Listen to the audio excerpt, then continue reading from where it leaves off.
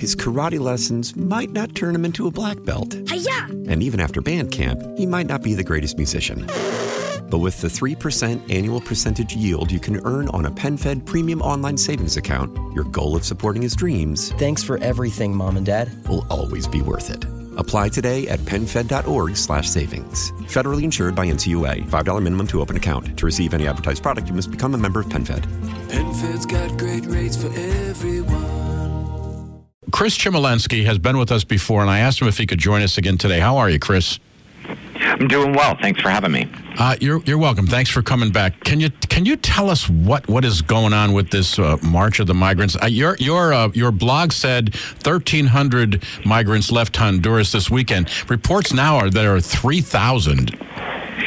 Yeah, it's doubled in size, and this is nothing new. We've seen caravans coming up from the northern triangle down in Central America before, and the question has always been, how does the current administration, the federal government, respond? So really, this is the second big one that's started to head our way under the Trump administration. The first one came before a lot of the changes were made. It was right around the time it was back this spring, so it was right around the time it actually helped lead to Jeff Sessions' zero tolerance policy and some of the other changes that were made along on how we deal with asylum seekers along the southern border.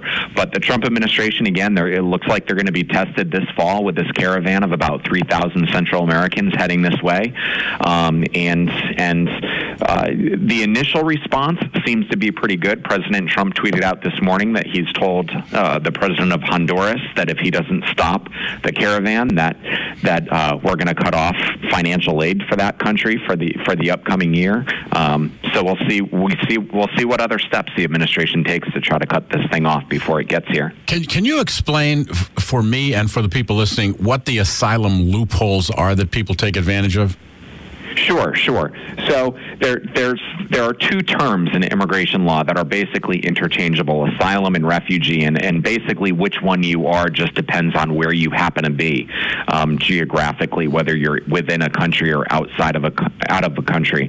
But essentially, anybody who claims asylum is somebody who fears that if they return back to their home country, that they'll be persecuted because of their race, religion, sex, political beliefs, or social groups that they happen to belong to. Well, what happened was back about 8 years ago, the Obama administration changed what we call the credible fear standard. So when somebody gets into the United States and claims asylum, they make what's called a credible fear claim. They state that they fear persecution if they're returned back to their home country, and they have to state a reason why. The Obama administration allowed citizens from Central America to say that they feared persecution if they return back home, either because of crime violence within the country itself or because of domestic abuse. But those don't fall under the legal definition of asylum and refugees. Now, because of that credible fear standard being reduced, it allowed all of these folks to come in and claim asylum, but eventually they had their asylum claims denied when they got before a judge, since they didn't qualify technically for asylum.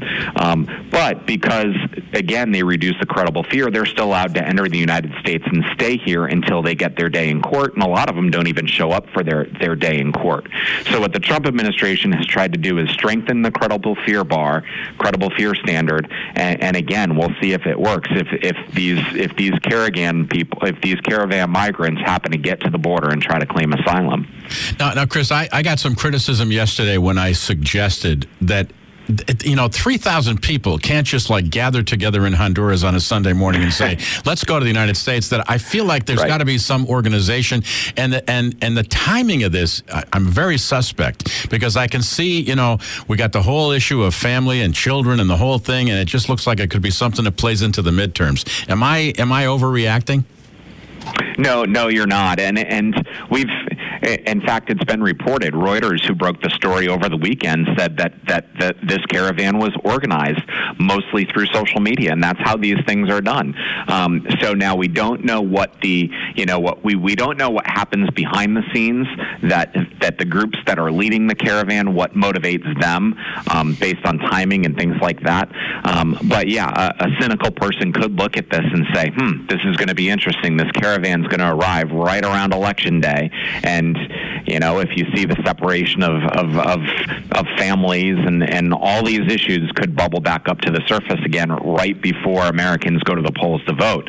So it's interesting timing how this thing is being played out. Again, I don't want to say that there are political motives in the United States that are pushing for this to happen now, but we have seen most of the time these caravans are organized, and again, Reuters, who broke the story over this weekend, reported that this too is an organized effort. And of course, the poor families are being used like political pawns here, and that's really a tragedy.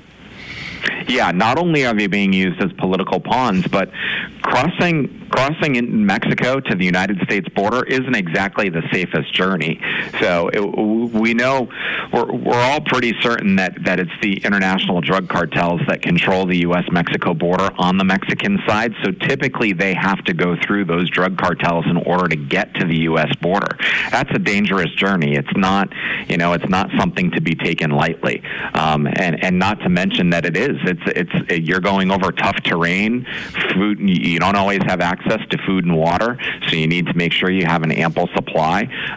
So as you mentioned, these folks are totally being used for political purposes, but I understand too that their situation down in Honduras is desperate, but that's where the leaders down in Central America, down in Honduras, and this is something that Vice President Mike Pence mentioned last week at a Central American conference, they need to start taking more personal responsibility for making sure that their countries are, number one, safe and that they stabilize their economies. Now, yesterday we were talking about how it seems like there's a big push now to make health coverage, health insurance, the big issue.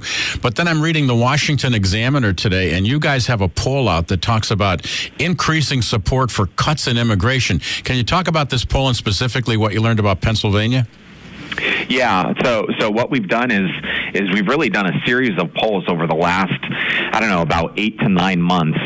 We've done a mix of national polls, but also state-level polls, and we really focused on some of these, more of the purple states like Pennsylvania, for instance. And what we found is in the 25 individual states that we polled, and now we're dealing with the issue of legal immigration, that Americans and Pennsylvanians, for that matter, want to see legal immigration reduced from the current levels of about 1.1 million.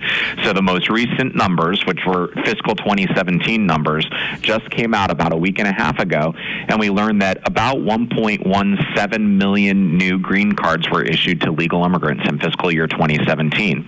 So we went to likely midterm voters, including those in Pennsylvania, and asked them, and we found out that 50% of Pennsylvanians want to see immigration reduced by at least 25% to 750,000 or less. What we also found out is that 52% want it at least cut in half, 500,000 and less. And the reason why we wanted to ask this question was because over the summertime, the House of Representatives narrowly defeated legislation that would have reduced legal immigration by about 300,000. But again, it was narrowly defeated. It only got about 191 votes and needed 218 to pass in the House. So we wanted to take the temperature of again, midterm likely voters to get what their view of the issue is. Now, Chris, I have one final question, and I think it's going to be a tough question. Now, you have been with us 3 or 4 times over the past 8 or 9 months. Chris, has anything in our immigration status changed? You